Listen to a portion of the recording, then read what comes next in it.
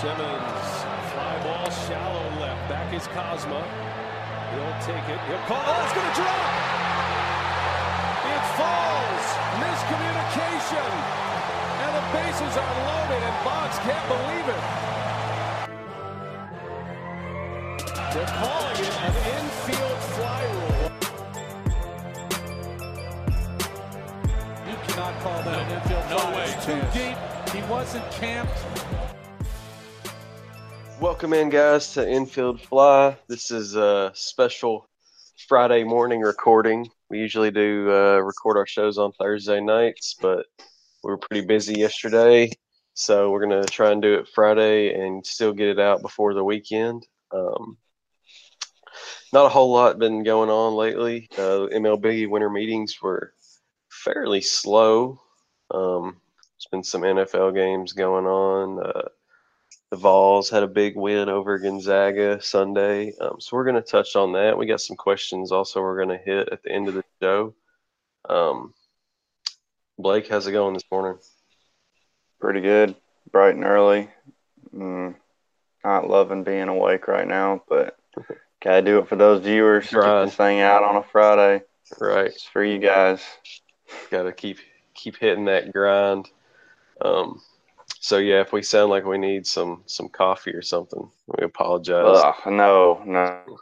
Yeah. Coffee is disgusting. I'm not a big coffee myself either. But with that said, we're just going to go ahead and jump on in. MLB winter meetings. There was a couple moves made over the week. Not a lot. I think probably most people expected a little more to happen. With all the big names like Machado and Harper, but I guess they're kind of still holding out and filling things out. But I guess the biggest signing was Andrew McCutchen going to Philadelphia. Kind of fills a hole for them in the outfield. What'd you think about that move for Philly? I thought it was a pretty solid pickup. I thought it was good. I know he got that third year. He was kind of a guy that the Braves were potentially after. I would necessarily, for his value, I would not have wanted to pay that kind of price because he's really, when I say on the back end, I'm talking about the very back end of his career. If you look at his numbers, where he was in his prime and how they've gone down significantly, and his strikeout percentage has gone up significantly. His defense has went down. According to some of the stats. But, yeah, I mean, if that's who the Phillies want to go pay that kind of money for, and as long as it's not Bryce Harper, I'm fine with that. So, right. I know I put down for Pollock and for Brantley in my little preseason or pre-off-season predictions that they would get. I think I put down less money for Brantley. I think I put him at 3 years and $48 million or something like that. Yeah. McCutchen got 50 over 3. I do think Pollock and Brantley are going to get a significant amount more of money than that, and probably a fourth year. But we'll see. Phillies had that hole; they had to fill it. Once they moved Santana and put Hoskins back at first. So. Right. Yeah. McCutchen, like you said, he is on the kind of back end. I mean, he still is only 31, but his numbers have steadily declined since his, peak in Pittsburgh when he won MVP. And it doesn't feel like he's 31. It feels like he's older, and that's mainly because of the way he played. Yeah, it really does, honestly. But I think they're setting up in a tough division with getting Segura and then Kutch, but we'll see what happens. And then there was a trade yesterday by the trader himself, Jerry Dipoto, finalizing it from his hospital bed. But Seattle got Edwin Encarnacion from the Indians, and Cleveland got Carlos Santana back, bringing him back home to Cleveland. And then Tampa Bay got involved too, and they got Yandy Diaz from the Indians and sent Jake Bauers to Cleveland. I guess I can see where Seattle was coming from, trying to unload Santana's contract, and they have a major hole to fill at DH, losing Nelson Cruz. We talked about this a little last night. I do not get why Tampa felt like they needed to get involved in this trade. Um, I really am pretty high on Jake Bauers. I think he was one of their top prospects, and he came up last year and hit pretty well. Got a lot of pop, can play corner, outfield, first base. He hit 11 home runs last year in 300 at bats. So, I mean, and he's young. Like Tampa likes these young guys. So I did not really understand them trading away Bauers, who is, how old is he? I think he's 24. 22. Oh, yeah. He's 22, and Yandy Diaz is like 27. 27. Yeah, so I didn't really get that from their perspective. What about you? No, I mean, I didn't really know much about Yandy Diaz initially. Yeah. But I did read the article that MLB posted with this 3-team trade. He actually had the highest, what do they call it? Exit velocity. Yeah. Pitches that he swung at last year, but he only hit 1 home run, I believe. Weird. My numbers are right there. And the reason is because he had one of the lowest launch angles for his ball, like the balls that he hit. Yeah. So maybe Tampa sees that like he can hit missiles, but maybe a little adjustment to his swing, get more of a launch on it. But still, to give up a 22-year-old prospect, and you know, we talked about this. Tampa's got a power hitting first baseman in Choi, and I could not find. I know I had said something last night about how I thought they'd had another guy who was kind of a similar player to Bauers, but I could not find out who I was thinking about. But yeah, I mean, 22 years old, there's still a lot left to be determined there. So you got to think that Tampa sees something going on here with Diaz. As far as Seattle goes, they basically were dumping Santana often, I feel like, in this. Yeah. Like you've said multiple times, you don't think Encarnacion is going to play in Seattle. Yeah, I don't think he'll ever put a jersey on, probably, in Seattle. We'll see. Maybe. But an interesting note here is Dipoto actually went to the hospital for blood clots in his lungs. And he completed this trade with his assistant GM from a hospital bed.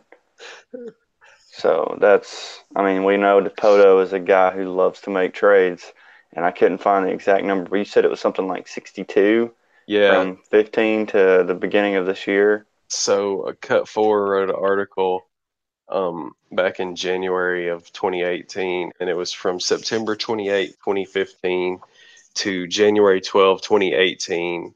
The Mariners have made 62 trades. So then you tack on another full year because we're in December 18, and he's already made 6 trades in the last 2 months.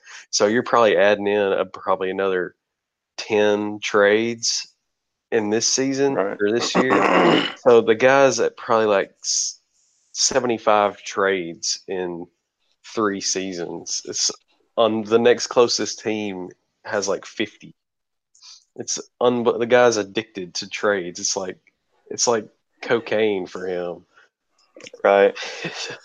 I mean, when you're in the hospital with blood clots in your lungs and you're sitting there sending players off to Cleveland, and it wasn't like it's like a superstar blockbuster trade like the Cano deal. This is kind of a bunch of money swaps and a prospect swap. Yeah. So crazy. But Seattle did get a 28-year-old right-handed pitcher, minor leaguer. I was thinking there was. I read up on him a little bit.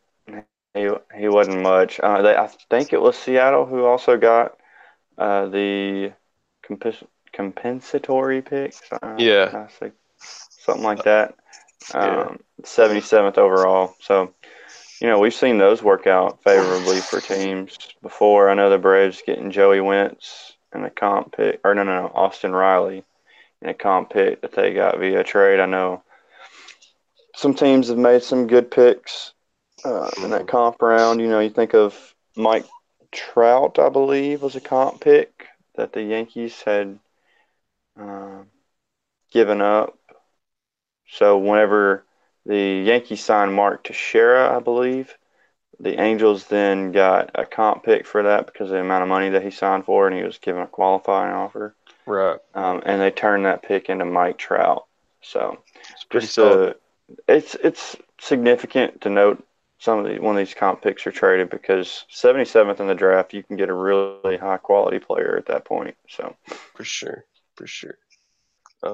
Another team that's been kind of active, the Reds.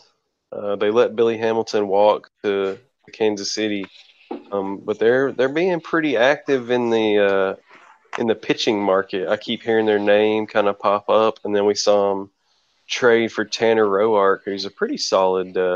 He's a pretty solid starting pitcher, right. Especially on a staff that is in dire need of pitching. I see the Reds a lot with the Cardinals being in the same division, and that offense is for real. Like they can score some runs, but their pitching has been awful for the past few seasons. If they go out and you predicted that they would sign Keuchel, and I've heard them kind of linked to him a little bit, but if they go out and kind of bolster their pitching staff, that is a little frightening for me because the NL Central it's always been really good, but it is just becoming a gauntlet. 4 of the 5 teams last year finished over 500. So if the Reds can kind of hit on some pitching, they could become, I don't want to say challengers for the division, but a team that could probably be reckoned with because their offense has been good. So the pitching's been what's been missing.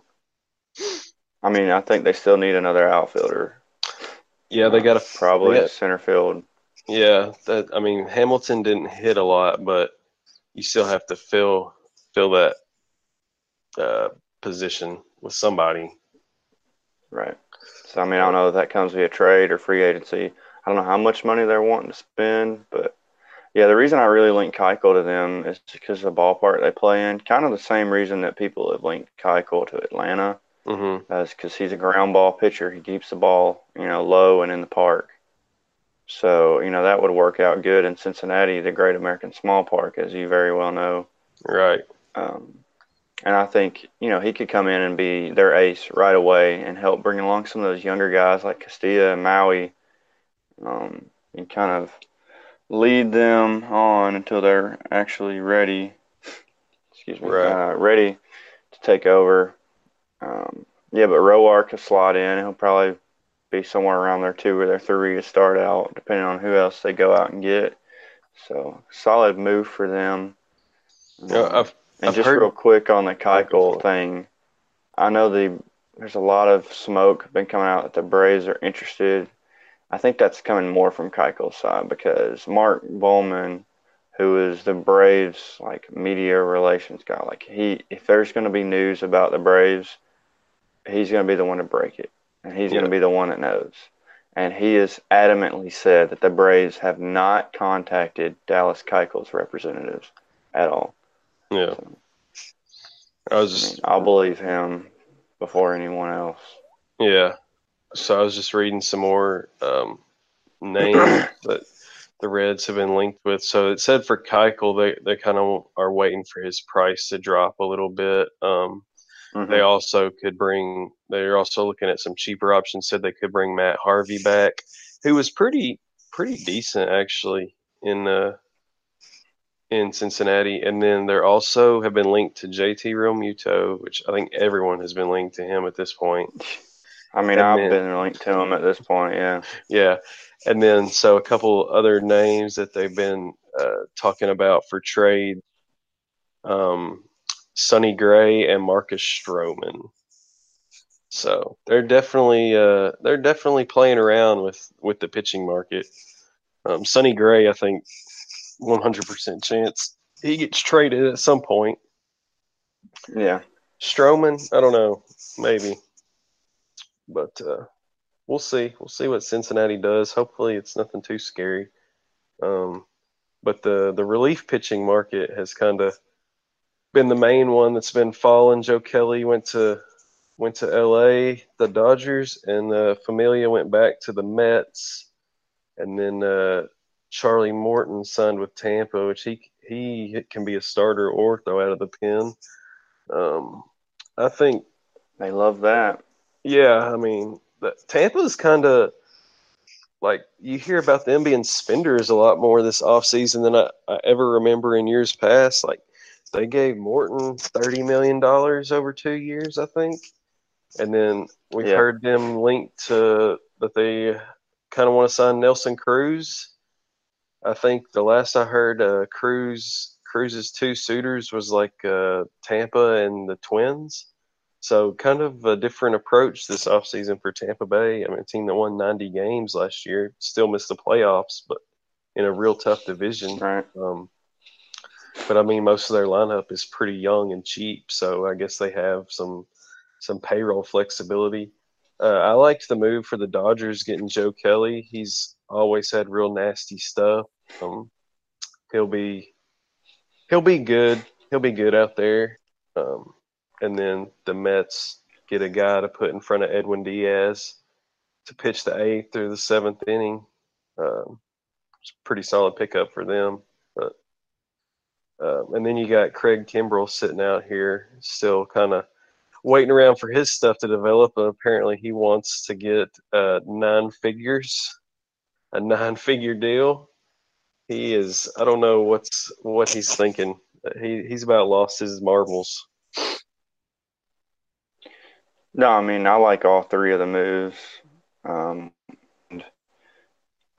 Probably my favorite of those was the Morton deal. 2 years, $30 million for a guy who can come in and be an established guy in your rotation. That's really somebody I wanted the Braves to take a long, hard look at. I don't know why they weren't willing to pay that price for that many years because, even for Tampa, they've got some young pitching that's they're going to bring along slowly, I guess. And signing Morton, it buys you another year at least. He can just slot in there because, that second year of that deal, there's a lot of things you can do with him after that. Right, so, absolutely. Yeah, I like both of these moves. As far as Kimbrell goes, this is the main reason that I knew he would not be back in Atlanta.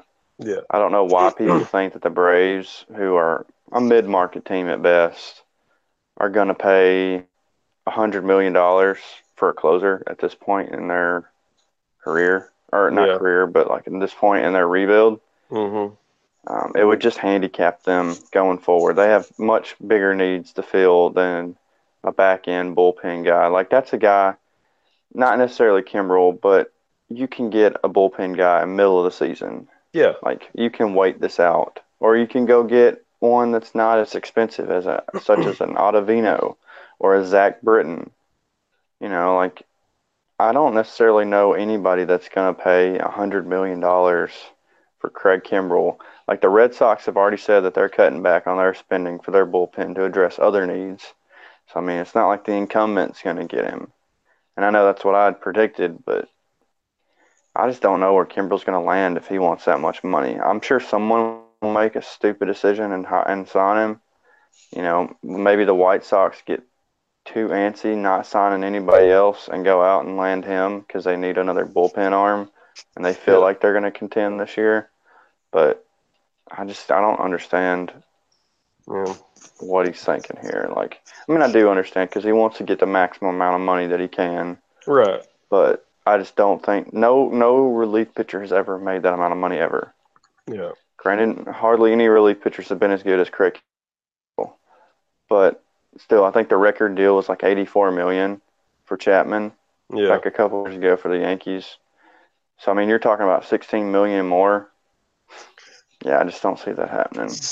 That's a steep price. I can't see. I can't see a lot of teams making that kind of offer. That's about all that's happened lately. Still waiting around on Bryce and Machado. the rumors. I mean, there's no new rumors with them. It's all the same teams that we keep hearing about. Maybe something will happen soon, and we'll get to talk about that a little bit. Yeah, maybe it'll pick up the conversation some. I mean, people I probably don't know, man. I think they're going to wait it out. It could be drug out. I mean, a lot of people probably don't. We're sitting here talking about Yandy as like much rather talk about Bryce Harper. Nothing to write home about with Mr. Diaz. We'll see come next offseason. But except his biceps. Like, I saw a picture of him, and this guy is absolutely jacked. Like, he has the arms of a Greek god. That's about the only thing to talk about. He is extremely swole. I'll send you a picture during the break. All right. So we're going to take a quick break, and then when we get back, we're going to talk about the NFL a little bit. We're going to make our apologies to one Mr. Derrick Henry, and I think Mr. Rochelle has got a rant on deck. So we'll take a quick break.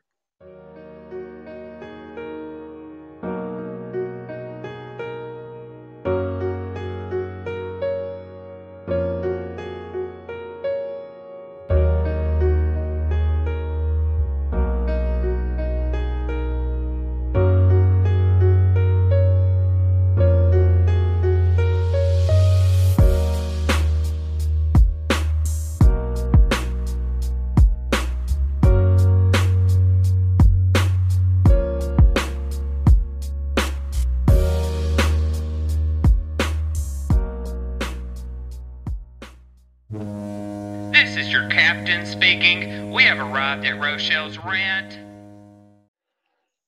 Ben, I am sick and I am tired of something that is going on in our country. Folks, put on your big boy pants. This is about to get just slightly political, not really Republican or Democrat or whatever, but I am absolutely sick and tired of the hall monitoring that is going on in our country.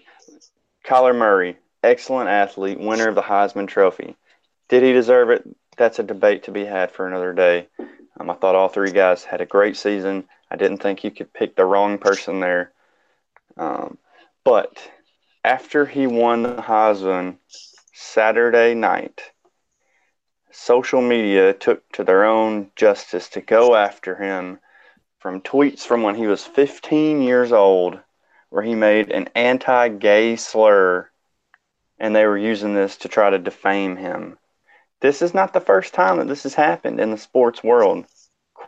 A few more other examples. Sean Newcomb earlier this year was just pitches away from a no-hitter against the Dodgers. What happens after the game? They dig up year-old tweets that had homophobic slurs in them. All right, another example here, Josh Hader.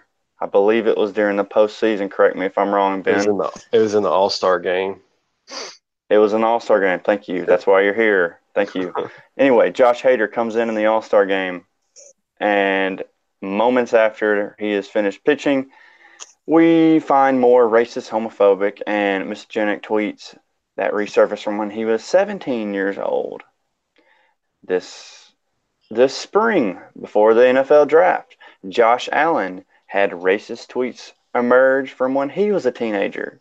And also this spring, after the national championship game, Dante DaVincio, who won the Final Four Most Outstanding Player, had a profane tweet with racist rap lyrics surface on the internet. Folks, listen here. I'm going to tell you something, and it's probably going to make you think less of me and less of everybody who I've ever talked to in my entire life on anything. When you were 13 and 14 years old, guess what? You said anti-gay things. You probably repeated some racist things. It was jokes. Because you know what? When you're 13 and 14, you're an idiot. Okay? You do anything for laughs. I can remember specifically in high school and in middle school, the teachers would adamantly say, if you laugh at someone, you're just giving them fuel to the fire. Well, guess what? When you're a kid, all you care about is making people laugh. That's all I cared about. I didn't care what I said. Now, granted, I didn't say, I want to kill somebody or anything ridiculous like that. But yeah, I probably said something that was homophobic. But guess what? it was the way that the world was then. You know, when I was 13 years old, being gay wasn't the mainstream thing to do. Like, it wasn't as accepted as it is now. Okay?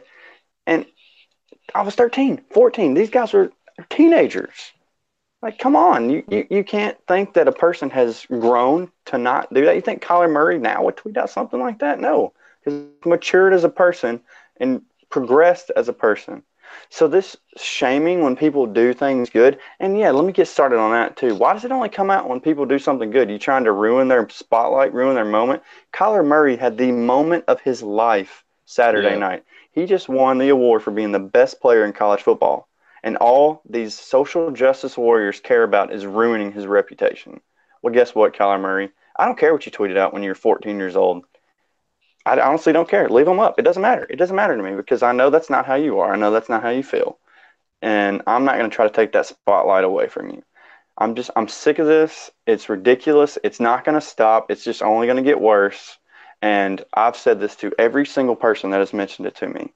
If you go into a game lobby or a 4chan chat when you were in high school or middle school, heck, even now, if you were to record what some of those people are saying and find out who they were, their reputations will be out the window. Yeah. Like, that's just how people are in a closed setting. And it's, you know, it's sad and you act like that. But when you're a kid, like, I'm not saying that they should be able to just do or say whatever they want to, but they're a kid for a reason, man. Like, get over it. Like, are you seriously going to sit here? I know people think that a 14-year-old and a 13-year-old can decide their life's plans and what they want to do. Yeah, they think that, but here they're going to, and then they're going to say, oh, and they shouldn't be saying these racist things. Like, they're a kid. Leave them alone. Yeah. God, and it's just pissing me off so much because I know for a fact that if I would have had Twitter when I was 13 years old, I'd probably be in some trouble right now if I was a popular person getting a lot of publicity. And another thing, the DaVincio, his tweet had racist rap lyrics. You want to talk about a culture that has changed the way that kids talk and think? It is rap music. I love rap music. I'll listen to it all day. But you go look at some rap lyrics, and people aren't calling those guys out for what they say. Like, it's accepted then, but a 13-year-old is not allowed to say, well, I'm not going to say that because we don't want to get called out for anything. But it's ridiculous, man. Like, and everybody knows where I stand politically. This doesn't have anything to do with your political stance. Like, you can be on the left or the right and see that this is ridiculous. Just like you can see other things that are ridiculous mutually. Like, this is so stupid, and it's got to stop. It's not going to because it's just the way this country's going. They're going down the crapper, but it's just frustrating. I mean, it's like it's gotten to the point now where, for example, what's going on right now? We got the NFL going on right now. Let's say Patrick Mahomes wins the MVP. You know, the first thing that's going to come to my mind, when is old tweets going to come out for him? Yeah. When are they going to have something homophobic for him? And I know people say, well, just delete your Twitter. Well, you shouldn't have to. People should be able to logically think that he were 13, 14, even up to 17 years old. It's like, you're still in high school. You're still trying to get the laughs. It doesn't, 17 is not an adult to me. And magically turning 18 doesn't make you an adult, in my opinion, either. People mature at different rates. They grow at different rates. So it's got to stop. So I'm done talking about it. It's making me mad. So it's over. Yeah, I mean, I agree with everything you said. It's sad that, like you said, the first thing that we think of after someone does something good is, well, why in this does it make them feel, these SJWs, does it make them feel good about themselves to try and tear someone else down? Like you said, right as soon as they get their spotlight, like, does that make them feel good, better about living in their mom's basement? Like, I don't get it, man. I really don't. I was so happy for Kyler Murray winning the Heisman, and then someone has to do stuff like that. So I wish it would stop, but like you said, it won't. But I would just be interested in, like, one time if somebody, resurfaced something from 10 years ago, and the person, like, what if Kyler Murray had just been like, I don't feel the need to apologize for something I said when I was 12. Like, what if he had just said he wasn't going to apologize? What would they do? Absolutely nothing. So, I don't know. Okay, back to the DaVincio thing a little bit. He tweeted in 2011, he quoted rap lyrics from Meek Mill's song Derrick Rose. Yeah. Said, ballin' on these Niggas like I'm Derrick Rose. Are you kidding me? You're going to get upset about that? Get upset about Meek Mill putting that in his song? That's so stupid. Yeah. But, gosh. And you know what, Ben? You talked about you wish someone would just not apologize. Yeah. Yeah, I mean, honestly, at this point, that's pretty ballsy move, to be honest with you. Like, it is. I wish someone would do that. Now, Kevin Hart kind of did that, but, he had some tweets come out and jokes come out or whatever. Which but then he apologized for him. He already apologized for him. He apologized years ago. They wanted him to issue another apology before he did the Oscars. Look, I'm going to sound like a weirdo here, but sometimes I like to watch The View on YouTube just because it pops up. And I just love to hear those women talk about things they don't know anything about and how stupid they sound. But they were kind of cool with Kevin Hart doing what he did. They were like, and like these ladies I'm talking about, if you want to talk about left-wing Democrat liberals, Whoopi Goldberg is the worst, of course, with Joe Bear, whatever, that Kid Rock loves so much. Yeah. But even them, like when you can convince them that this is ridiculous, I mean, you're going somewhere. Like, this is, and Kevin Hart's like, look, I'm not going to apologize again. I already did it, so. And don't even get me started on comedians. I mean, if we limit comedians to their content, just get out of here, man. Like, we're trying to make a miserable world for ourselves. Yeah. So. Anyways, speaking of apologies, we have one of our own to issue here. Clipped together some takes that we had on Mr. Derrick Henry. So, Derrick, this one is for you.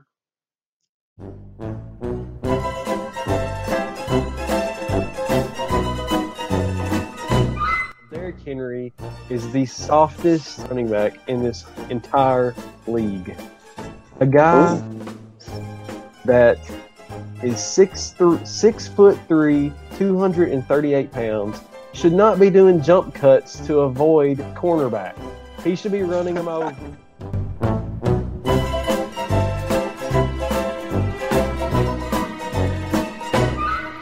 We have a Heisman-winning running back who is 6'3", yada yada pounds, can run over people. Yeah. He doesn't do it. He doesn't do it.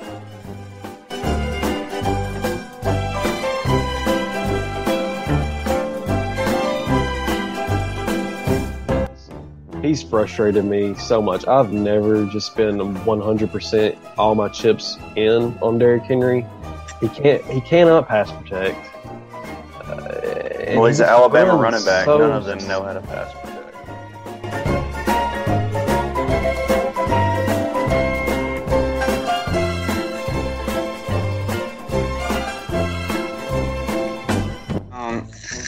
He does not need to be on the field at all.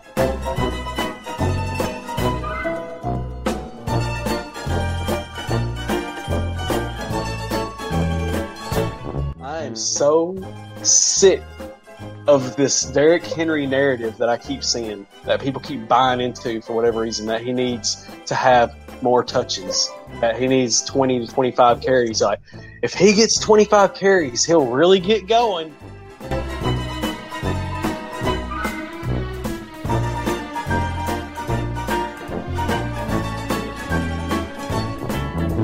I'm about tired of seeing Derrick Henry lose yards. Tired of it.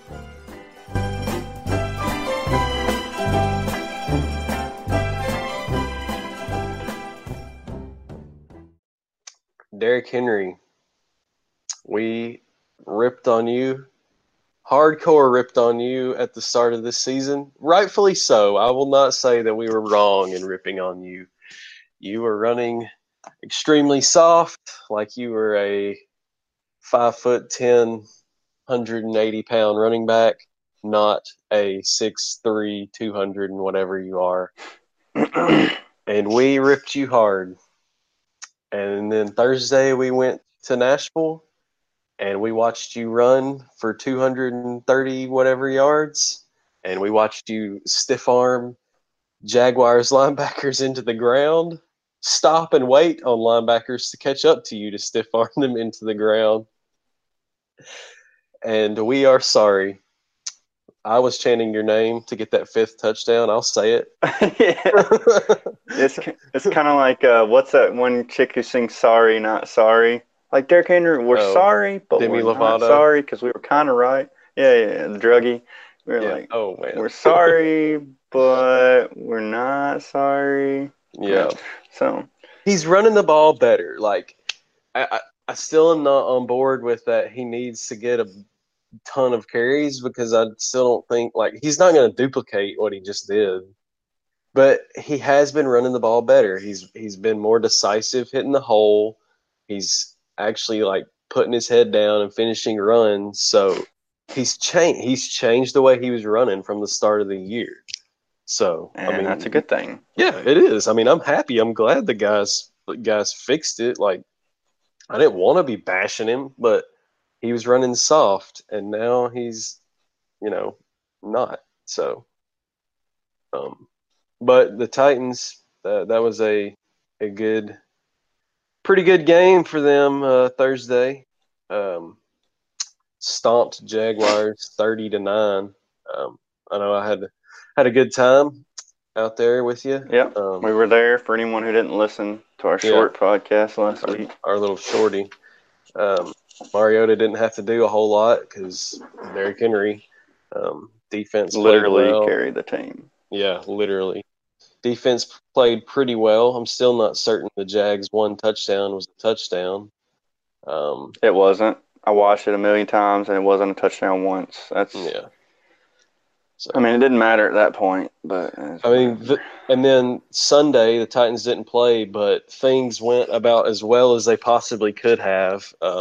Everybody that we needed to win won, with the exception of New England losing on the crazy play in Miami where I still don't know why Gronk was back there. But the Raiders beat the Steelers, the 49ers beat the Bengals. The Chiefs beat the Ravens. It really couldn't have went any better. So it's set up good now. They got the Giants this week in New York. 2-point dogs. The Titans are 2-point underdogs. Wow, are you serious? Yeah, last time I checked the line, we were 2-point dogs. That's insulting. I know the Giants have played good the last few weeks, but Jesus, they suck. They do suck, but they gotta keep winning. Still need a little help, but pretty big game this week. So all of them are big at this point. We got to win out to make the postseason. So yes, they do. Odell, I know, has been questionable, so that would be kind of nice if he wasn't playing. It would take away. I've seen some reports saying that he's probably going to end up playing, which is not good. So it's down to 1.5 now. So, but now that's almost a pick 'em. Even at 2, that's almost a pick 'em. If it was like 4, that's easy money for me. Yeah, I think the Titans can win this game. If not, keep it within 3. Definitely. The key to stopping the Giants is stopping Saquon Barkley. He's having an unbelievable season. I think he's on pace for over 2,000 all-purpose yards, and he would be only one of 3 rookies to ever go over 2,000 all-purpose yards. I can't remember exactly who the other 2 were, but I think one was Eric Dickerson. So pretty phenomenal. It's going to be a challenge. It's going to be a large challenge. It is. But, thankfully Rashaan Evans has really stepped his game up recently, so maybe that's something that can work in our favor. He has. As far as the run defense goes. Yeah, he has. Played pretty And then well. Conklin and Smith are both out for the year. I don't know if you saw that. I did Conklin see with the that. knee, so that kind of further pushes your point that maybe he's been playing hurt this year. Yeah, I think he rushed back from that ACL. I mean, I know guys are overcoming ACL injuries quicker than ever, but it still is an ACL tear, man. Like, that's not easy to recover from, especially for a big guy. So yeah, I definitely think he rushed back. And then maybe he'll be fully healthy next year. That would be nice. And then Jonnu had been really coming on and playing pretty well. So it was a little disappointing to see him go down. Yeah, he went down on Henry's 99-yard rush. Yeah, so I mean, we're not that deep at tight end anymore. I know I will Fertzer's say playing this decent. about Smith. I think, and I tweeted this about a week ago or so. I think Fersker is going to give you just the same amount of production Jonnu has. I know he's Right, not well, as talented as Jonnu, but if you look at his numbers, Fersker has been pretty dang consistent when he's you been throw him the football. Yeah, I think he's caught every ball that's been targeted to him, right? I know that was the case before the game before the Texans game when we got Yeah. blown out. Yeah, so I mean, it could have No, changed. before the Jets game. Sorry. Yeah. But yeah, I mean, Jonnu has had some issues blocking this year. I know I've seen him, and he's been known to get a few penalties as well. Yeah. So you hate to see the guy go down for the year. Luckily, it was just MCL, so surely he'll be fully recuperated for OTAs when they come around next season. Yeah.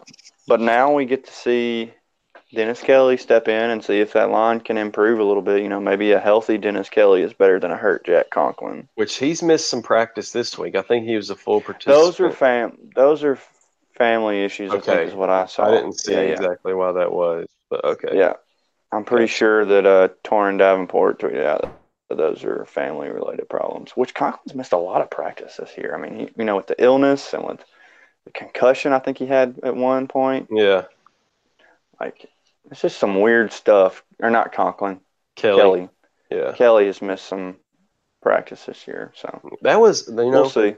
Yeah. So, yeah, we will see. How do you think this game's going to play out? I mean, we pretty much, we don't have to go in depth about the teams. We pretty much, it's week, 15? We know what everybody's made of. Yeah, we know what we're going to get. Giants aren't very good. The Titans are inconsistent. So how do you think this one's going to play out? Man, it's so hard to pick the Titans. It really is. It's I have no faith usually. And I guess the only reason I'm going to pick the Titans is because I feel like they know that their season's on the line every week now. So I think the Titans probably come out and handle this game. I'm not going to say they're going to win by 20 or anything ridiculous like that. Yeah. I think they can probably win by 10 or so. Maybe something like, I don't know, 24-14, something like that. Yeah. Especially if OBJ doesn't play, and then you've really only got to contain Barkley. Yeah. If OBJ plays, I think this could get scary for the Titans' playoff hopes. But we'll see. I don't know that I feel confident. They play them. I don't know that I feel confident in any corner covering Odell. But I think the Titans will come out with a win too. I don't think the Giants are very good at all. I know they slaughtered the Redskins last week, but they also played Mark Sanchez and Josh Johnson at quarterback. So, can't look into that a whole lot. But I like the Titans to come out with a win there. Because like you said, they know what's on the line right now. They have to win out to make the playoff. So, did you see the tweet that I sent out yesterday? I think it was from Titans Sided. The flashback to the Titans starting lineup when they played the Giants the last time. Yeah, it was from John Glennon Sports. I did see that. So I'm going to read that on air real quick so other people can kind of get an idea. Like when people complain about certain players on this team and how inconsistent they are, you're right in your argument, but just listen to where the Titans were just 4 years ago, and this game was on December the 7th, a day which will live in infamy. But yeah, so at quarterback, Zach Mettenberger, running back, Bishop Sankey. Oh boy. Wide receivers were Derek Hagan and Nate Washington. Tight end was Brett Brackett. I don't even remember that guy. I don't remember Derek Hagan. I remember Hagan. And then Delaney Walker. And then here's your offensive line from left to right. Will Svivtek. I remember him, but I don't know how to say his name. Yeah. Andy Levitre. Terrible signing there. Chris Spencer, Chance Warmack, and Byron Stingley. Goodness. It's been a You ride. want to talk? I mean, two good players in that entire offense, Walker and Washington. Yeah. Everyone else, absolute trash. It's been a ride. I think that was the year before we drafted Mariota, so that was the year we got the number 2 pick. Yeah. And there's a reason we got the number 2 pick, because we were terrible. I mean, So thank goodness we are where we are now. Lord, Do not take it for granted, folks. for real. We talked about appreciating Grant Williams a couple weeks ago. Let's appreciate where the Titans are now compared to that garbage lineup. Oh man, that's horrible. But taking a look at the rest of the NFL, playoffs are really another team clinched the spot last night with the Chargers beating the Chiefs. And I really think I don't. They're now. What are you gonna say? I was gonna say they're now tied for the division and the number 1 overall seed. Yeah. With that win. I don't really have like a scalding hot take this week or anything. So I'll just give you kind of a lukewarm, and I think warm take. Yeah, like a kind of warm one. It's just been heated up in the microwave a little. I think that was an AFC Championship game preview last night. I think those two teams are going to be fighting for the Super Bowl when it's all said and done. I don't really believe in any of the other AFC teams. Like, I don't believe in Pittsburgh. They just got beat by Oakland. Right. I don't really believe in Houston. Like, they could still end up. They could still lose the division. Yeah, and then I hope so. I said if my hot take a few weeks ago was that the Patriots dynasty is over. So I really don't believe in them to beat Kansas City or San Diego. Oh my gosh, I just pulled Stephen A. Smith. Los Angeles or Kansas City. Like, I think they're the best two teams in the AFC, and I don't really know if it's that close, honestly. I don't know what your take is on that, but I think those are those got to be the two favorites in the AFC so far. Well, I know I went on record last week saying I like the Texans. Yeah, you did. Then they lose to the Colts. It's not a devastating loss, but Houston's schedule, they still have to play Philadelphia. Yep. And Philly. Well, and I think we'll probably talk about it a little bit later about our chances at the division. But, Kansas City, as good as Mahomes is, and that D-line played pretty good in the first half of that game. Chris Jones was a monster. Still, it's not anything to write home about, man. Like, yeah. You get it, like the Chargers, for example. You get a team that can consistently throw the ball and pass protect and has somewhat – and the Chargers didn't have a running game last night. Yeah. But if they could somehow establish a running game, bring back Melvin Gordon, I think they win that game by 2 scores. Yeah. I mean, so after the first quarter, like the Chiefs dominated the first quarter, but then the Chargers really owned the rest of the game. And like you said, they didn't have Melvin Gordon or Eckler. And then Keenan Allen went out in the first quarter and never returned. So, and they still won. And they still managed to win. I mean, I think the Chargers defense is pretty good. I think the Chiefs can't cover anybody. I know they got Eric Berry back, but I mean, he's I don't know how much he's going to help in the pass defense. Right, he's not gonna be a defense changing guy anymore, probably. So I don't know. I mean, they can outscore about anybody like that. Patrick Mahomes is just unreal talent. I still like the Patriots, though, man. Like, if we talk about all these weaknesses for these teams, Chiefs Yeah. defense, the Chargers' health, the Steelers being the Steelers, the Texans, maybe they aren't really 9-4. Like, Yeah. that's not truly who they should be.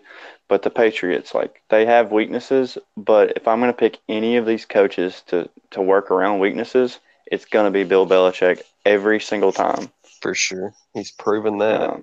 And we didn't even talk about the Ravens. Like, the Ravens' defense is really good, but I'm not a believer in Lamar Jackson. And he's been named the starter now. Yeah, they've benched Flacco. I don't think you can get to the Super Bowl running your quarterback 25 times a game. I think he's going to get hit hard one or two times, and he's probably not going to either. He's not going to want to run that much more, or B, he's not going to be able to run that much more. Yeah, for sure. So that's why I like the Titans' chances. If they can get in, man, I like them because we've seen their defense at its best and how good it can be. And if the offense can establish anything, they can be one of the top teams in this conference. Definitely agree. I mean, you beat both of the teams that made the Super Bowl last year. I mean, come on. Yeah. Like, you've got – probably should have beat the Chargers in London. Yeah. Yeah. No, you can beat the Texans. You beat them with your backup quarterback. Yep. Now, you did lay a huge goose egg against the Ravens, but I think that's more the exception than the rule there. Yeah, I feel like that was probably an anomaly. Yeah, I mean, I like them too if they can get in. That's the main thing. That's the big thing, yeah. If they can get in. Which it looks good. I mean, I guess you want to kind of talk about that now, or you want to talk about NFC stuff? We can talk about that now since we're on AFC. I got you. Well, I mean, I know I've been playing around with the ESPN playoff machine. It's a really cool feature. I don't know if you've ever used it before. But, well, anybody that wants to know, go to Google, type in ESPN NFL playoff machine. And what it is so there's 3 weeks left in the season. And it has the standings or whatever for both conferences. And it lays out each game for each week. And you pick a winner or a tie. And you do that for the next 3 weeks, and it will tell you what the playoffs would look like in different scenarios. So at work, on some downtime I had, I've been playing around with that a lot. And as a lot of you know, the Titans still need a little bit of help going forward. With the Ravens needing to lose a game and with the Steelers needing to lose a game. Ravens or Steelers, something like that. Well, but if you look at the schedule, the Steelers still have the Patriots and the Saints. You figure they're going to lose one of those, if not both. Right. The Ravens they're in trouble. The Ravens still have. Well, I'm gonna pull it up. But anyway, so you've got the Colts, who you have the same record as. But if you beat them, then they're going to be a game lower than you if you went out, right? So right. And then the Dolphins. I'm sorry. I know the Dolphins beat the Patriots, but they just do not scare me right now. The Ravens have their home against Tampa Bay, then they go to the Chargers, and then they're home against the Browns. Okay, I was thinking of the Chargers game. Really need some help there from the Chargers. Yeah. And that's on the 22nd. That's going to be on that same Saturday that we play the Redskins. Yes. So... And even if they were to somehow beat the Chargers, I still think the Browns could potentially win that last game of the year. The Browns are not that bad, man. The Browns are like I picked in like our little preseason thing. I said the Browns would win 6 games this year, and they've won 5 already. They're 1 away. So, I know. They tied one. They could have won another one. I know, man. But yeah, I mean, Titans going forward. You've got Giants, Redskins. I think you should win both of those games easily. Yes. And then you've got the biggest game of your season, Week 17 against the Colts. And it's going to be popping for that game if we win out and if the Ravens lose to the Chargers, because essentially if the Ravens lose to the Chargers and the Dolphins lose to, I believe they have Jacksonville and Minnesota. Still, man, like Minnesota's not been that good. They got at Minnesota versus the Jags and at the Bills, all losable games. All losable, but also all winnable. Yes. So But I know, I thought I had seen where Tannehill is going to be out this week. He's but questionable. I'm not going to. Wednesday, Gase said he'll play unless something crazy happens. So He'll what? He will play unless something crazy. Okay, I got you. Well, I still think they could lose one of those games, but sure. It still comes back to that week 1 game, man. Just the craziness that ensued with the 4 hours of delays. Because if we won that game, we would be controlling our own destiny right now. But a lot of what ifs here, whatever. But I mean, we have to win our games. That's of utmost importance. We cannot worry about what everyone else is doing. If we don't win our games, it don't matter. So. Yep. That we do. And then on the NFC side, obviously the Saints and the Rams are killing it over there. Got the Vikings, like we just talked about. They're sitting at the 6th seed, and they're 6-1. Like that's pretty sad, honestly. Yeah. It's kind of sad over there in the NFC. A lot of teams that I thought would have been contending are not. Like I only cut out for our notes. I cut the top 10, and like the Packers are there 5-7-1. Barely. The Eagles are 6-7. The Falcons are nowhere to be seen. I don't know what happened to them. But yeah, I mean, I think the Saints and the Rams are definitely the heavy favorites over there. I like the Bears, but I don't think their offense is good enough. Like, I don't think Trubisky is going to be taking any team to the Super Bowl. As much as I like Mitch, I don't think he's at that point in his career yet. Like, they're all about the defense. And I mean, their defense is unbelievably good. So definitely think. I mean, they did beat the Rams, though. They did beat the Rams. Goff played awful. Yes, he did. So, but part of that's probably Goff, but part of that is definitely the defense. Oh, absolutely, so. Absolutely. I mean, their defense can win. They can beat anybody with that D. So, but I still think the Saints and the Rams. Saints haven't played very well lately. They haven't, and I know we talked about MVP votes earlier, right after a few podcasts ago. And right after we were hyping up Drew Brees for MVP, they have come out and kind of pooped around on us. Right. They lost. Yeah, I think that's kind of swung my vote a little bit as well. To Mahomes. Yeah, I think right now I think Mahomes is the MVP. What about Phillip Rivers? Yeah, I mean it's gonna be hard to make an argument against him. I think that'd be a solid pick.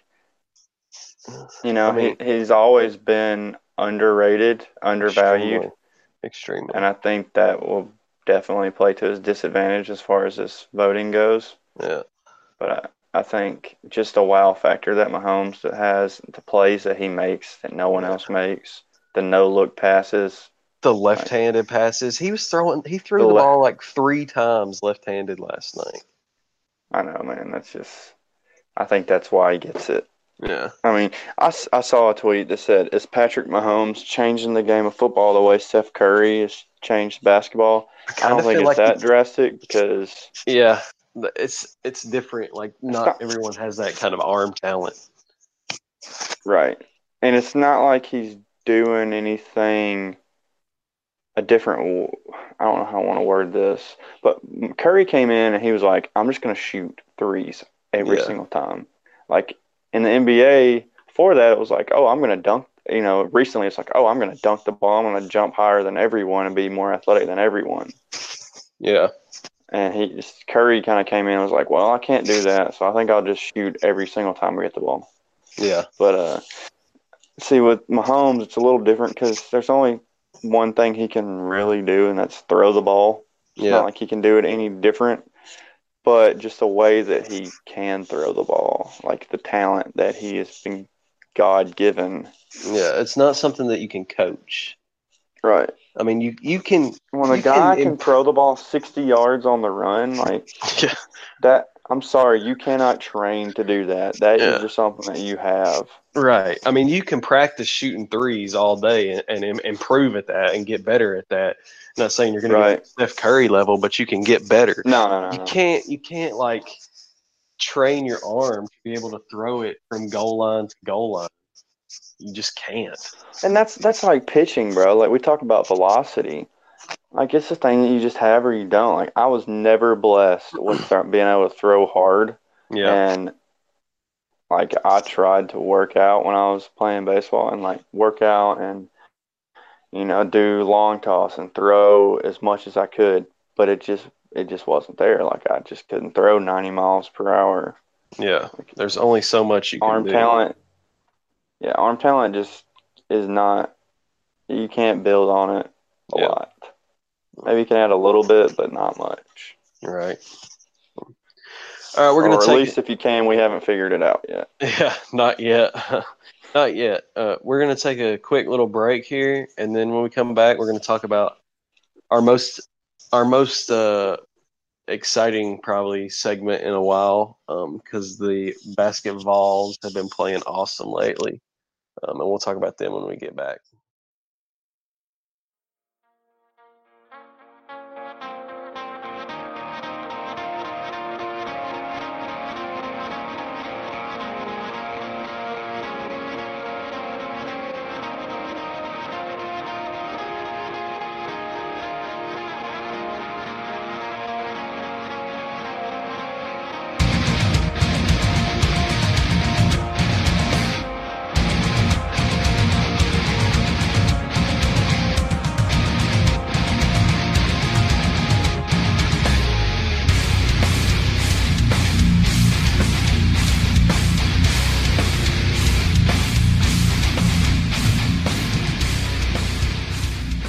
All right, welcome back in, guys. We're going to talk about the Vols a little bit, and no, we're not going to talk about the offensive coordinator because that is a tired subject. We're going to talk about against what PETA wants. We are beating a dead horse with that one. Yeah, exactly.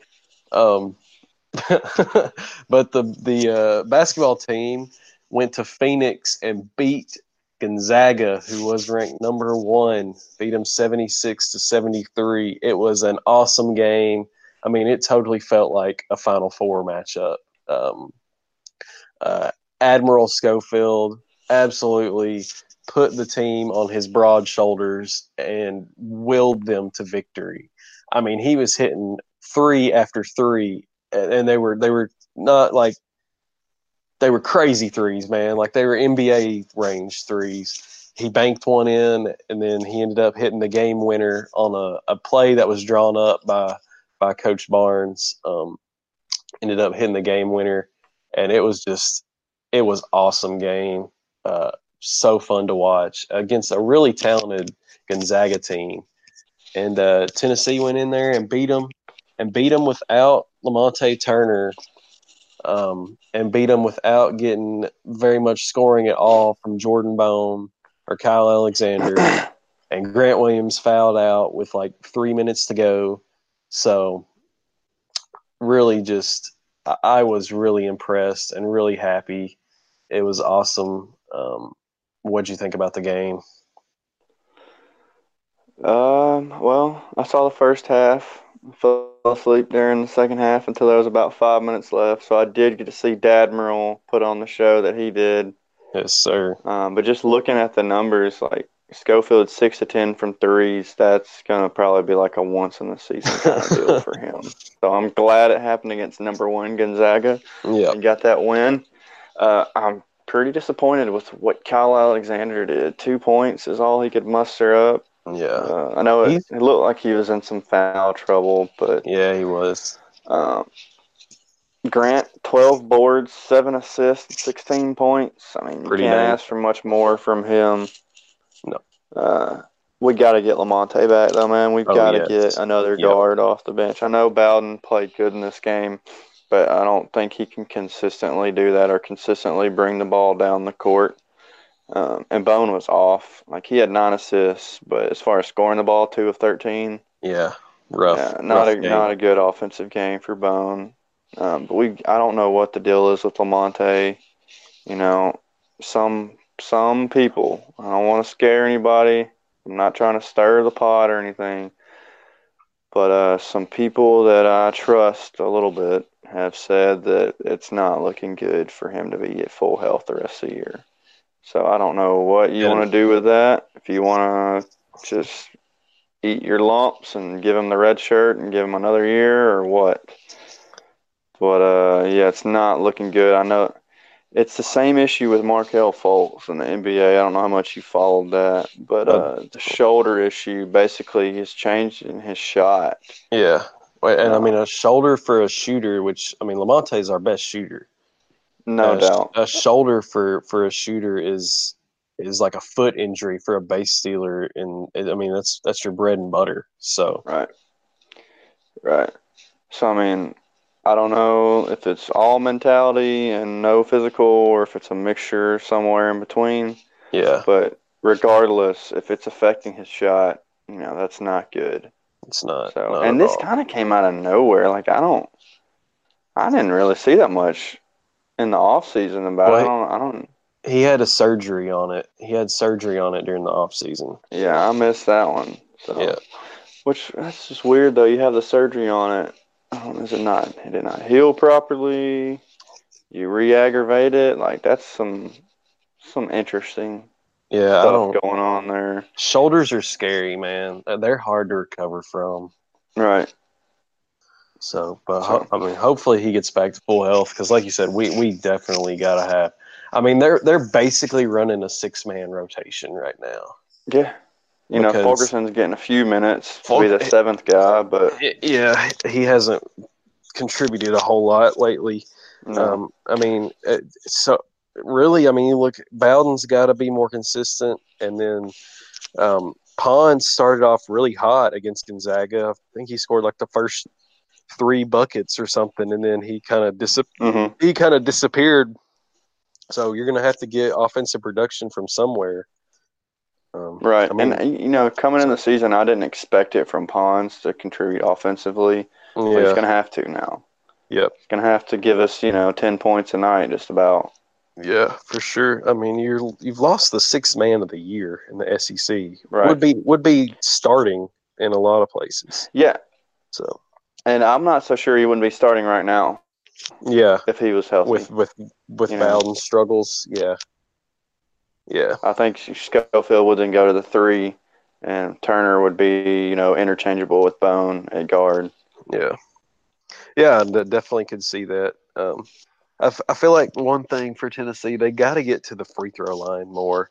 Like, just some of their past few games, I don't have all the stats, but I just remember thinking that we don't shoot a lot of free throws. Against Gonzaga, we only shot 10 or 6 of 10 from the line, and Fulkerson shot 6 of those.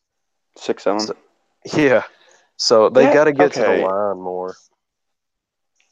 What? This is just me thinking out loud right here. So Fulkerson's the guy who shot 6 of our free throws. He doesn't strike me as a very strong individual down low. Yeah.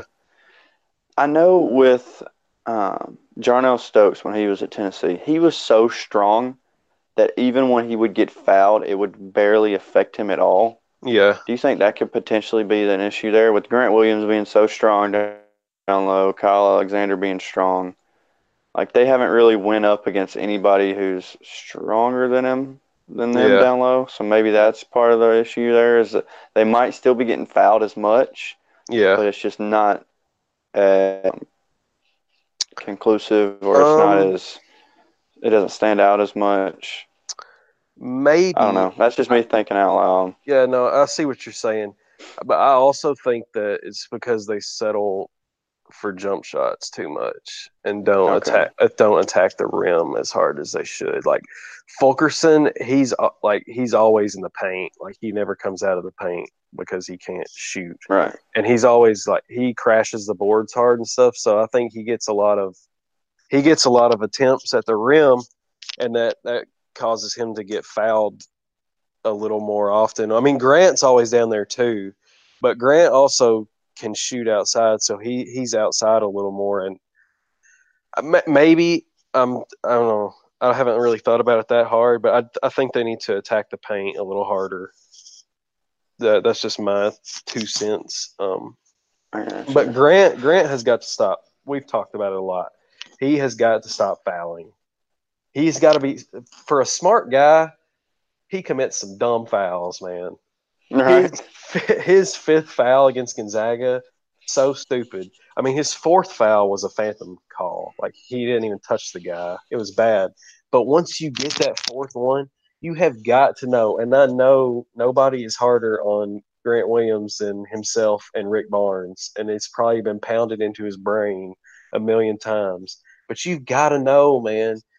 They cannot afford to be. Yeah, they beat Gonzaga without you for the last 3 minutes, but the same thing happened against Kansas. We didn't beat Kansas without him because Admiral wasn't hitting insane three. He's got to know that when he gets that third foul, they're going to be gunning for him. When he gets that fourth foul, you just can't. Like, he tried to block the dude's shot, and it was a wide open layup. Just let him have the 2 points because you're so much more valuable. That's how his first foul was. Yeah, his first foul was the guy had.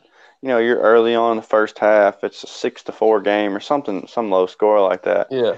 And the guy's going for like a wide open layup, and you just foul him. Yeah. You've got to know you're so much more valuable than one bucket to the other team. Right.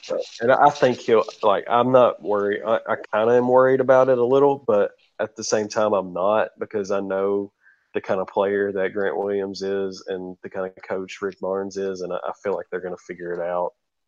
And he'll learn. Like, he's a genius. So, but he's got to. Because we talked about the depth. Like, there's not a lot right now. So, but they got Memphis Saturday on the road, reigniting the old rivalry. Probably be a pretty good game. I don't have a line.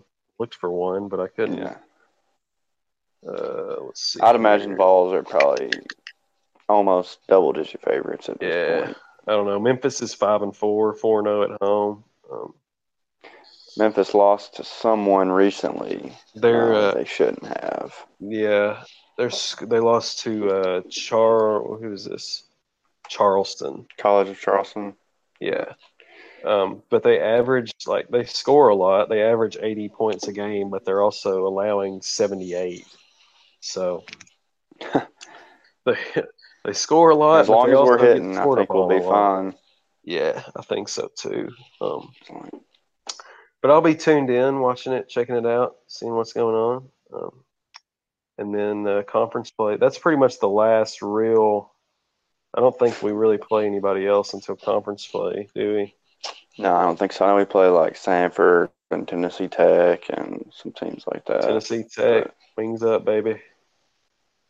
We'll be slaughtered easily. Oh, for sure. For sure. Yeah. So, but we'll talk about that more once conference play rolls around. But so far, so good for the Vols. Happy with their strong start. Hopefully can get a little bit more healthy. That would be really good. We're going to take one last short break, and then when we get back, we're going to answer. We got quite a few questions this week, and we're going to answer those.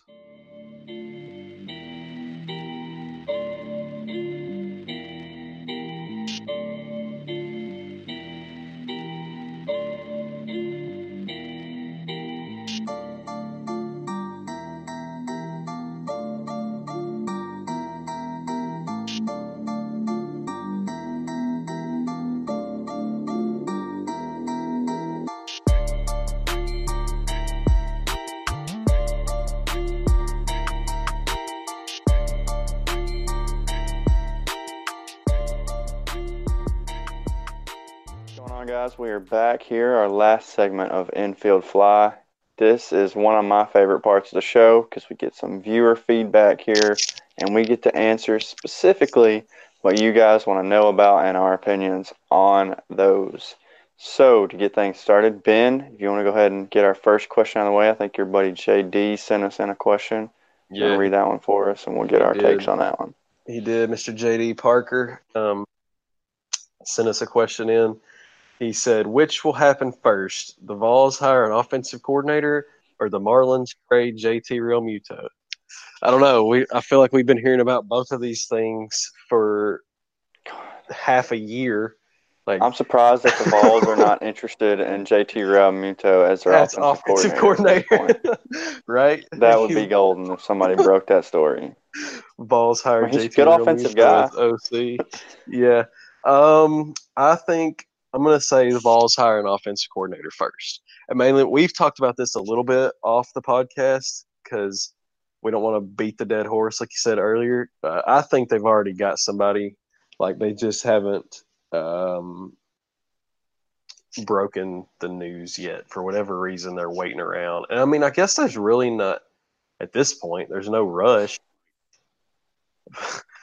I mean, the recruiting's been fine without having an offensive coordinator. And so I don't know what they're waiting for, whether it's high school football to end or NFL to end or Which what. most high schools are It's done over. playing now. It's over. Yeah. So that threw my idea out the window. Yeah, it did.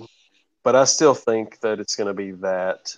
As far as Real Muto goes, like, the Marlins have kind of fiddle-farted around here, and they have no power with trading him because – so they've been asking, like, we talked about this a little too. They asked the Braves for Albies for him, and they've asked the Dodgers for Cody Bellinger. They're not getting Cody Bellinger or Ozzie Albies or anybody like that from anybody. And Real Muto's already made it pretty clear he's not re-signing. So they have absolutely no power, really, in trading him. If they want to get anything in return, they're gonna have to take whatever's offered. So, but to answer the question, I think Vols are going to hire an offensive coordinator first. I would agree with that. I'm starting to think that they don't already have their guy. I think maybe this is real. Especially whenever they didn't go and get who I thought they were going to get, Rush Probst. I think they're just dragging their feet. And I saw Wes Rucker. Come on, I cannot stand the guy, but he wrote an article, and it was a fair point. He said, taking a long time to hire an offensive coordinator is better than the alternative, and that is hiring a bad offensive coordinator. It's very true, but I think this process, you have reason to be upset about it. They have not been transparent at all. I think if they were to come out and say, yes, we wanted Hugh Freeze, but there were some issues that we had, and we reset our search after that, I would feel so much better at this point.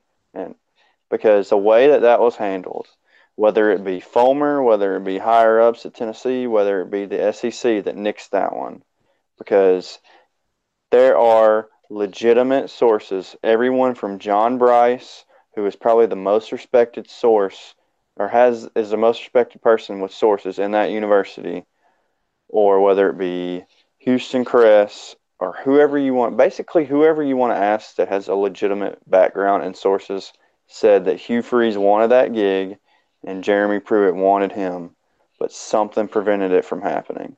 Yeah. I think if you're more transparent about what transpired there, I'm feeling a whole lot better than I am right now, because it just feels like we are moving in quicksand. Yeah. Like we are just sinking and we're trying to get out of it. We're running, we're struggling, and we just keep sinking further and further.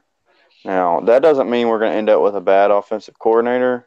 We could very well go find the next, I don't know, Marty Schottenheimer. I don't know, some good offensive mind. But you're not, and this is ultimately the case with anyone you hire, even Hugh Freeze. You're not going to know if it was a good hire or not until, probably mid to end of the next year. Like, you're not even going to know the first game or second game of next season. So, but it's just the process has really ticked me off.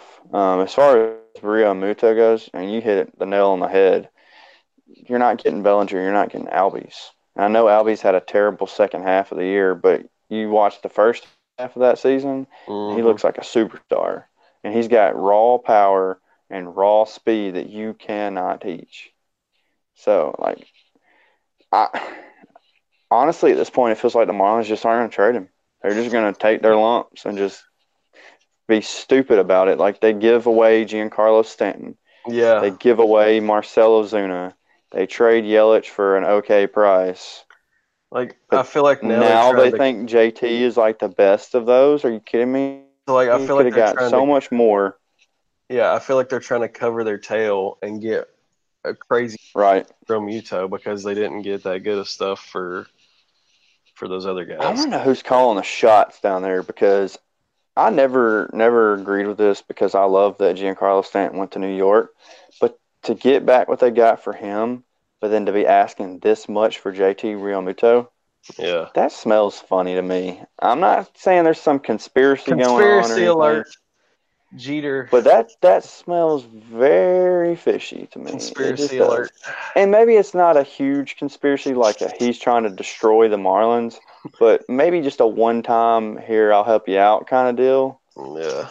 I'm not saying that's completely off the table. And I'm pretty big on conspiracies. I jump into them way too easily. But I'm just saying, man, like, you can't tell me that's not a little fishy that he's going to trade an MVP to the Yankees for what little he got back, and then try to get this for an offensive catcher, and we know how long those last in baseball. Yeah. Who's already said he's not going to re-sign with the Marlins. So, Yeah. anyway. Our second question comes from your brother, Mr. Aaron Rochelle, and I'm just going to let you answer because it is very specific to the Braves. Right. He said, "Will Kyle Wright be in the rotation by the All-Star break?" So I don't know. Like, is Kyle Wright? But is he y'all's number one prospect? Like, as far as pitching goes? I would think Soroka would still Soroka technically still- be considered a Still a prospect. Yeah. Yeah, and he's got the most composure. Not necessarily the best stuff. Soroka, this is, but Yeah. he's more major league ready than Kyle Wright is. We've seen Kyle Wright. He's been up in the MLB a couple cups of coffee towards the end of the year and has not looked good. No, he's not going to be in the rotation. I think the Braves are still going to go get another starter at some point. And so that's going to slide everybody down, and that's going to put whoever you acquire, maybe it's an ace, maybe it's not, but you're going to have that person, Fulte, and Gausman in the 1, 2, 3 in some order. Mm-hmm. And then you're going to have Newcomb at 4, and then you're going to have a fifth spot that's either going to go to Tukey or Soroka at that point. I think right now it's Soroka. I think Kyle Wright could maybe be in a Tukey situation from last year where he gets called up mid-July or so. Yeah. And, maybe makes a spot start because, injuries are going to happen. We don't know about Soroka's shoulder, if it's going to recover right. We talked about shoulders. They're hard to come back from. But if he does come back, Soroka, I think, is going to get that fifth spot.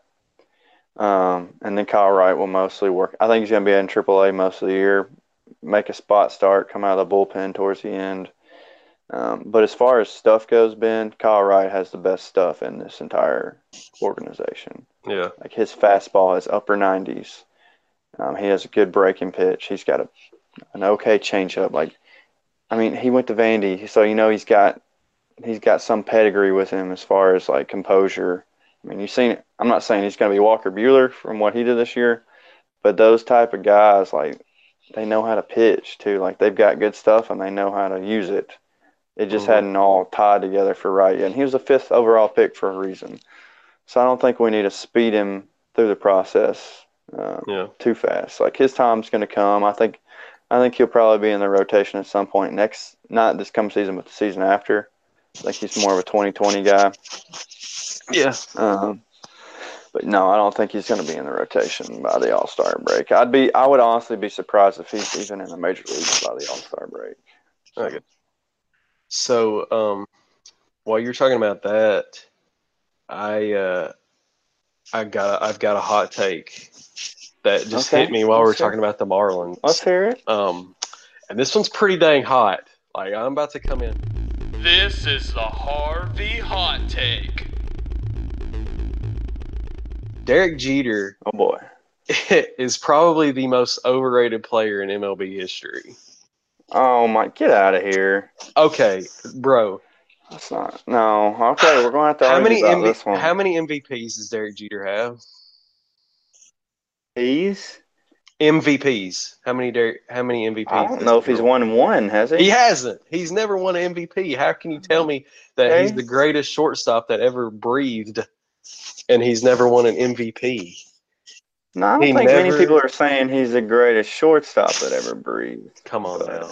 Come on now. There's a lot. His career WAR is 72, which is like barely ahead of Scott Rowland. Okay, Scott Rowland pretty dang good, but we're not talking about Scott Rowland as one of the best players in the history of baseball, like people talk about Jeter. He only led the American League in batting average. Never. He never led the AL in batting average. I see where this is going. Where's it going? We're going to start pulling stats. No, we're just going to start pulling stats out of the hat. What do you want me to pull out? His I don't want stats. I want his stats of, oh, yeah, he's won X amount of World Series and been a major contributor to that World Series. Was he, though? Wasn't like he was just along for the ride. Look up his postseason numbers, bro. He's been one of the best clutch hitters in the postseason of all time. Yeah. Oh, I'm not going to argue that. He's clutch. Like, he's one of the most clutch players. But, okay, he won 4 World Series in his first 5 years. But his offensive stats were like Bernie Williams, Paul O'Neill, and Tino Martinez were all better than him in the postseason. And after all they retired, 3,400 career hits. Does that stat not mean anything to you? Does 310 batting average for his career not mean anything to you? No, I'm not saying that he's not good. I'm just saying he's not the greatest shortstop of all time, or even one of the top 10 greatest Yankees of all time. Whoa. Oh, man. You need to slow down, buddy. Slow down. He is not. He's not. You don't think he's a top 10 Yankee? No. All right, tell me who you think are then. Okay. Top 10.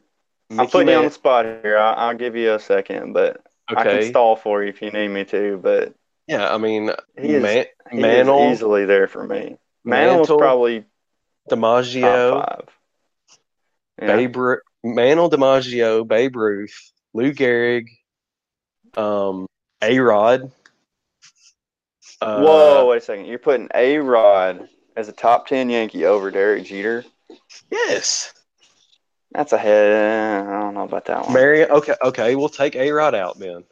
Okay. Take him out. Okay, so Babe Ruth, Mickey Mantle, Lou Gehrig, Joe DiMaggio, Mariano Rivera, Yogi Berra.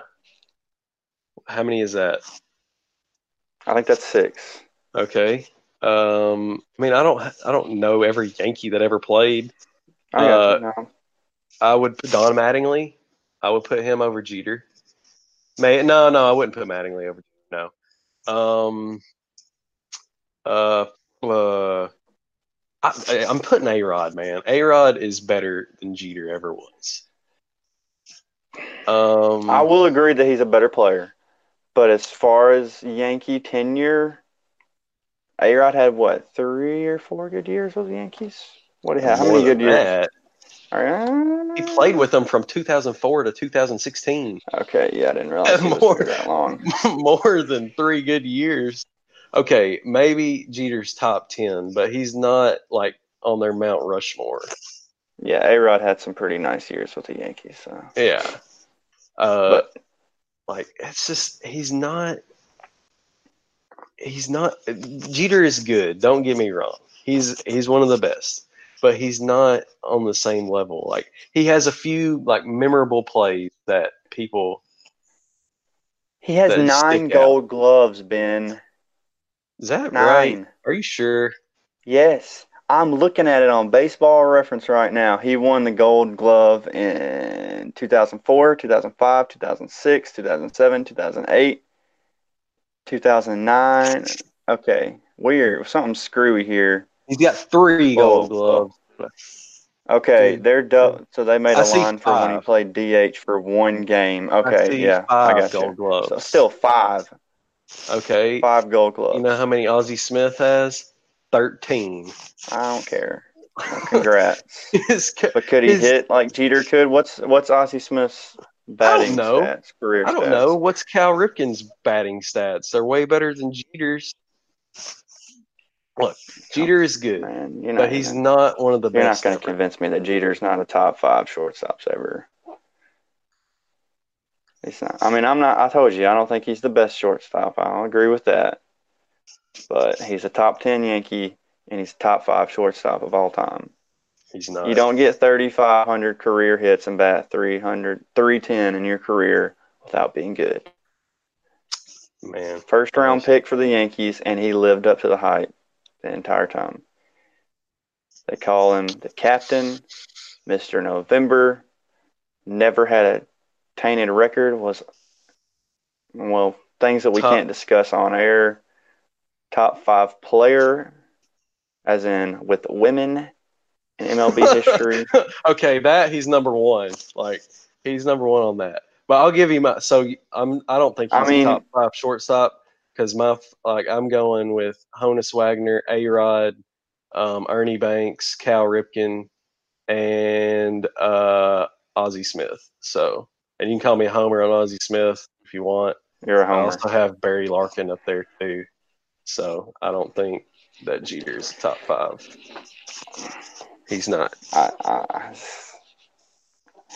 He's a great ambassador for baseball. He's one of the most clutch players ever, but he's not as good as everyone thinks he was. So, but anyways, I digress. Digress there. Let's go to our patron Justin's questions. So we can talk more about our favorite players. His first one is, Blake, who is your all-time favorite Braves player? And for me, the same question, but with the Cardinals. You want to go first? Yeah, mine's pretty easy. It used to be Smoltz. Yeah, mine is too. For Cardinals, yours is Smoltz? Yeah. No, mine's pretty easy. Oh, okay. Yeah, his one season for St. Louis. Yeah, no, it used to be Smoltz, but that was back when I was a kid. Like, Smoltz was near the end of his career, and I was kind of just in awe of, like, how good he was and just the stories about the Braves rotation with him, Glavine, and Maddox. But, like, me growing up through middle school and high school watching the Braves, one player, it seemed like every time he needed to get a hit or hit a walk-off home run, it happened. And that is the third baseman, Chipper Jones. I mean, I'm a homer. He's the second best switch hitter of all time. I mean, he does, and he doesn't lose anything from either side of the plate. I can pull up the stats if you need me to, but I don't think I have to. I mean, no, you don't. Nearly 500 career home runs. He did win one MVP. I don't think he ever won a Gold Glove award, but he was really good with the glove, and he was just a class act. And he's a Southern guy. He just felt like, I've said this about Jeff Francoeur, and I feel more about it than Francoeur than just about anybody. But like when you hear the guy talk and you watch him play, it's just like he's just an average dude, just that's really good at baseball. Yeah, like he's just a normal guy. You know, he likes to hunt. He likes guns. Like he's just your normal dude. Southern American who just so happens to be an all-time great in baseball. Yeah. So it's easily Chipper. Just because the legend that is Chipper Jones, it's a fun guy to watch. And he's been gone for a while now, but he's in the Hall of Fame where he rightfully belongs to be. So I think I know what yours is too. It's kind of, it's similar to Chipper, right. Kind of like mine's Albert. It's Pujols, easily Pujols. I mean, he started playing in 2001. I was 6, so didn't really get to appreciate him until I got older. And this, Albert catches a lot of flack now because of how bad his contract is with LA, and he hasn't been great since going over there. And I think that we forget just how awesome this guy was. So I went and looked because I know I had seen this a while back, and I wanted to pull it back up because we all know how amazing Mike Trout is right now, right? So this is through their first 1,000 career games, Mike Trout versus Albert Pujols. Batting average, Trout is .308. Pujols was .330. Home runs, 224 for Trout, 266 for Pujols. RBIs, 617 for Trout, 804 for Pujols. OPS, Trout 988, Pujols 1.04. An OPS over 1,000, and then he only struck out 400 times through his first 1,000 career games. Like, because of how his career took a sharp decline in LA, we've kind of forgotten just how amazing he was. Like, MVP finishes in top, his lowest MVP finish, he finished 9th in 2007. All the other years was top 4 MVP finishes. He hit an OPS of 1.114 in 2008. That's unreal. It's pretty good. I mean, he hit, for the first 10 years of his career, he was over 300 every year, over 100 RBIs every year, and over 30 home runs every year. He's the only player ever to do that. And in his 11th year, he hit 99 RBIs and he hit 299. So pretty much 11 straight years of complete dominance and being the best player in the game. I wish that he had stayed. I wish that his career hadn't dropped off so badly in LA. But I mean, it's a first ballot Hall of Famer easily. Right. So yeah, for me, it's Albert. I mean, I don't have like all the, I guess, emotional ties like you do to Chipper because he did leave St. Louis, and I mean, I don't know, it's a good old country boy. But Albert Pujols is a great dude. Like, he's got charity foundations and stuff like that. But yeah, it's easy for me. It's Albert Pujols, and I don't know that will ever change. Even though Yachty has made quite a push to get up there because of how much Yachty loves St. Louis, and his career seems like it may never end. Like, he's immortal almost. He just keeps on producing and being one of the best catchers. But yeah, it's Albert. I know Machine. I just Albert. And yeah, he's awesome. So then Justin's second question was, what is the best ballpark in the MLB? And then he put a little addendum on there, and he said, why is it PNC Park? Well, Justin is a big Pittsburgh guy, loves the Steelers, loves the Pirates. But I've actually had the privilege of going to, I counted it up after Justin sent that question. I've been to 13 parks, luckily. And I've been to PNC Park, and it actually is my number one park that I've been to. It is absolutely gorgeous, sitting right on the banks of the river, and you can see the bridges in the background. And Pittsburgh is a pretty nice city, and it was a lot of fun at that park, and it was absolutely beautiful park. So I kind of did like a little rankings of the parks I've been to, and PNC was number one, followed by Camden Yards in Baltimore, which a lot of people have, talked about that one, and it's really nice too. Like, those were both awesome parks. And then I have Fenway at number 3, which me and you went to over the summer. Yeah. Fenway is awesome. It's really old. It's really historic. And the atmosphere is just unbelievable. Number 4, I have AT&T Park in San Francisco. It was really awesome right there on the bay. It was freaking cold. It was like late June, and I had to wear like 2 jackets. It was freezing. And then number 5, I have Yankee Stadium. It's Yankee Stadium. Like, when old or new? The new one.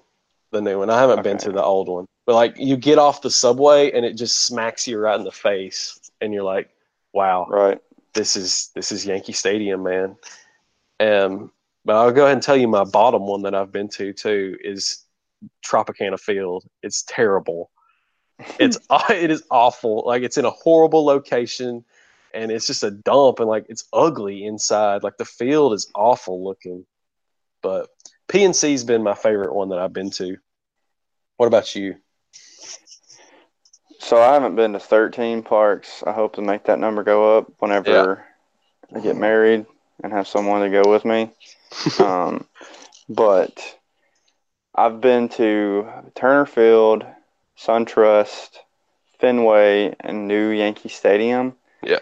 And so I'm just really going to do my rankings off of that because I cannot vouch for anywhere else. Although I will say on the show, Camden Yards looks like a place that I would love to go to 20 times a year. Awesome. It is really awesome. But it's hard to separate Fenway and SunTrust for me. We were talking about this a little last night, but I think the way that SunTrust was built and what's around it is like going to be the new wave of stadiums that are built. So for anyone who hasn't been there, they have what's called the Battery, and that's kind of like the outside of the stadium. There's two different roads that you can, or not really roads. There's a road and there's kind of like a walkway, I guess, that you can walk through. And they have all kinds of restaurants, hotels. There's a movie theater. There's bars. There's a park that's literally right next to the gate that you go into right field. Mm-hmm. So there's all kinds of stuff that you can do outside the stadium that's all modern and has been built in the last 2 years. And you can do all that without getting a ticket. You really only need the ticket just to get into the gate and watch the game.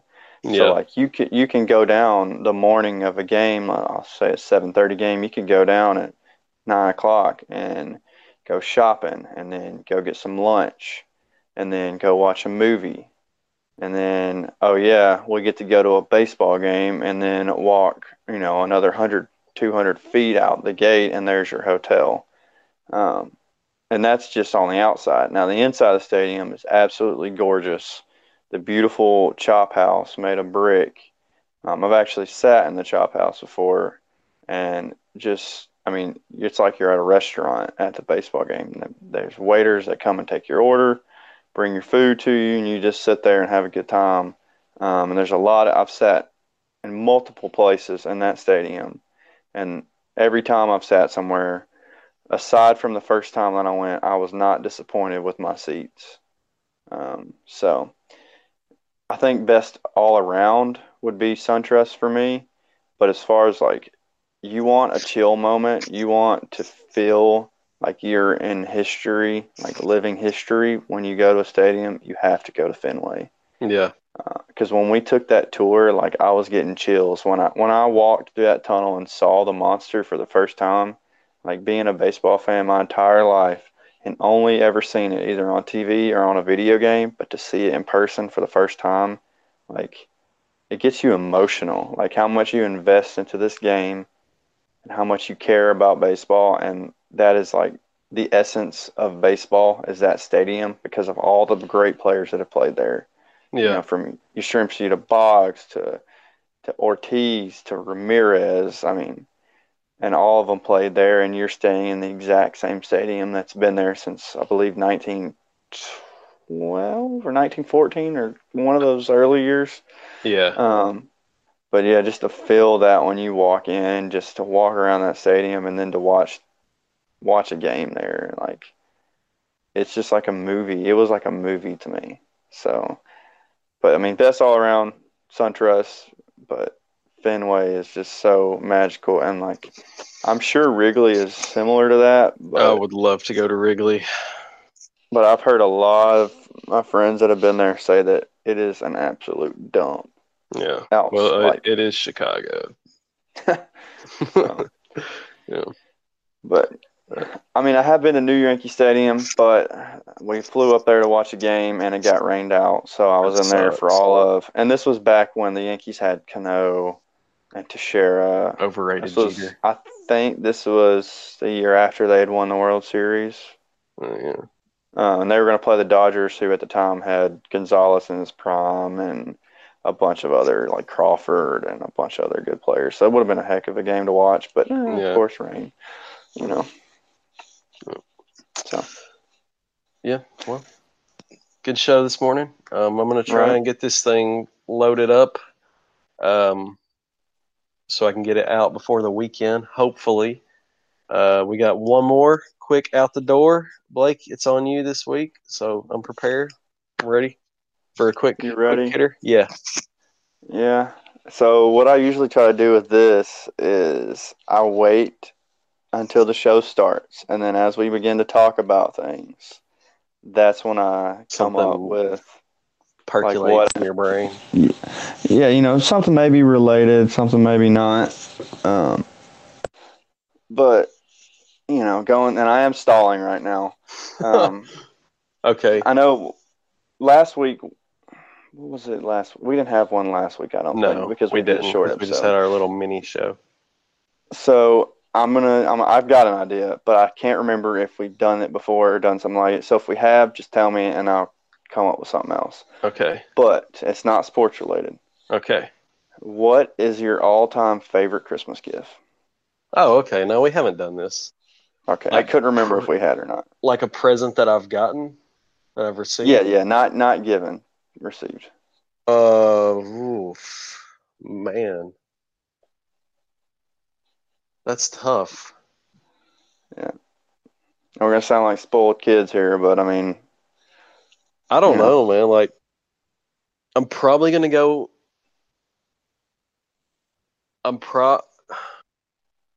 I guess I'm probably going to go with my PlayStation 4. Yeah. Just because, like, I use it literally every day. Like, and whether it's, I mean, like, that whether sounds sad, but it's true. I mean, whether it's to play games or even if I don't, yeah, I'm definitely going to go with my PlayStation 4. And I'm going to tell you a lot of reasons why. Because, well, I use it to play games on. I use it to watch TV. I don't have cable, so I have PlayStation View, which is awesome, by the way. You should totally look into it. I watch Netflix, Hulu, all that stuff on it. And then at the same time, it keeps me connected. Like, me and you do these shows every week, but we also talk on PlayStation pretty much every day. Yeah. And I've made, like, I stay connected with people that I don't see that often. And we can talk while we play games. And I've met and you people. Make new friends. I've made like 10 friends on PlayStation of guys that I've never met in my life. And now I'm in an Instagram group chat with them. Like, and they're awesome guys. Like, I enjoy the conversations we have, and we talk about all kinds of stuff, and it's just really fun. And like, so yeah, I'm going with my PlayStation for sure. It's a definitive answer now. Just thinking of all the good times it's brought me, I guess. Like, I don't know. It's definitely my PS4. Yeah, I'd have to agree with you on that one. That's mine too. Yeah. And for all the reasons that you said, plus when we got it, they had just came out, and it was like 2013, I think that December. Yeah. And we had opened all our presents or whatever, and me and my brother both asked for one, but we didn't really expect it, because they were so in demand and hard to get or whatever. And so we were kind of just gonna just wait and probably buy one later on the next year. And we opened all our presents. We're eating our turkey or whatever, and my parents bring out this box, and it's like, hey, we got one more gift. Well, we're not thinking, oh, this is 2 PlayStation 4s or anything. Yeah. But we opened it. My mom got it on video, and I was acting like a 12-year-old child who just got a pony or something. Like, I went nuts. But yeah, I put an ungodly amount of hours into it. Yeah. And like before I had a smart TV, like that's how I would watch Netflix. Yeah. And that's how I would watch YouTube on my TV. But yeah, so I would go with that one as well. It's a good one. Christmas right around the corner. Looking forward to it. All right, you done your shopping all? Yeah. You got your sister's gifts?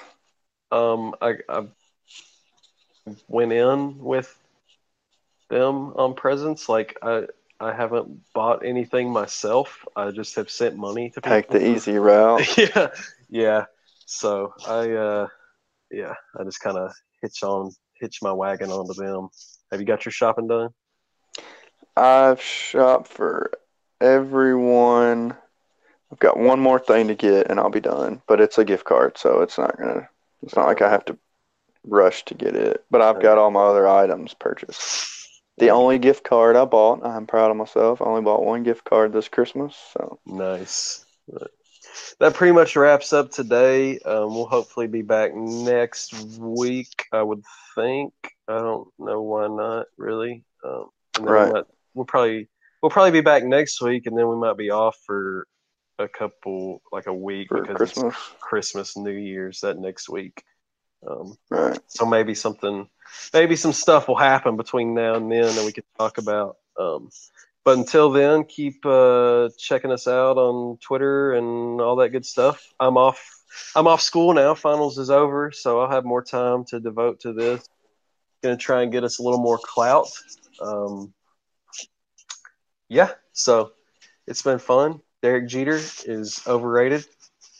He is not. A negative 152 defensive runs saved from 2003 to He has 2014. 3,465 hits and has a career batting average of 310 and has a career OPS around 500. Why was he Derek on his Jeter. little flip play? Why was he even there? He wasn't supposed to be there. He just was in the wrong spot. But guess what? overrated. He made the play anyway. Overrated. Jeter, we're going to go on PlayStation right now and fight about this. So OPS, sorry, was 800. His slugging was near 500. My bad. okay, not that great. Yeah, 1,300 career RBIs. How many postseason RBIs? Well, I'll look that up and I'll yell How at many you. postseason at bats? Million. Okay, who cares? Who cares? It's You been still got to fun, make guys. the hits. He hit 308 in the postseason. Come on now. It's Come on been now. fun, guys. It's been another great, Get outta here. great little session. 20 career home runs in the I'm about to postseason. mute Get out of Mike here. right now. Peace out, guys.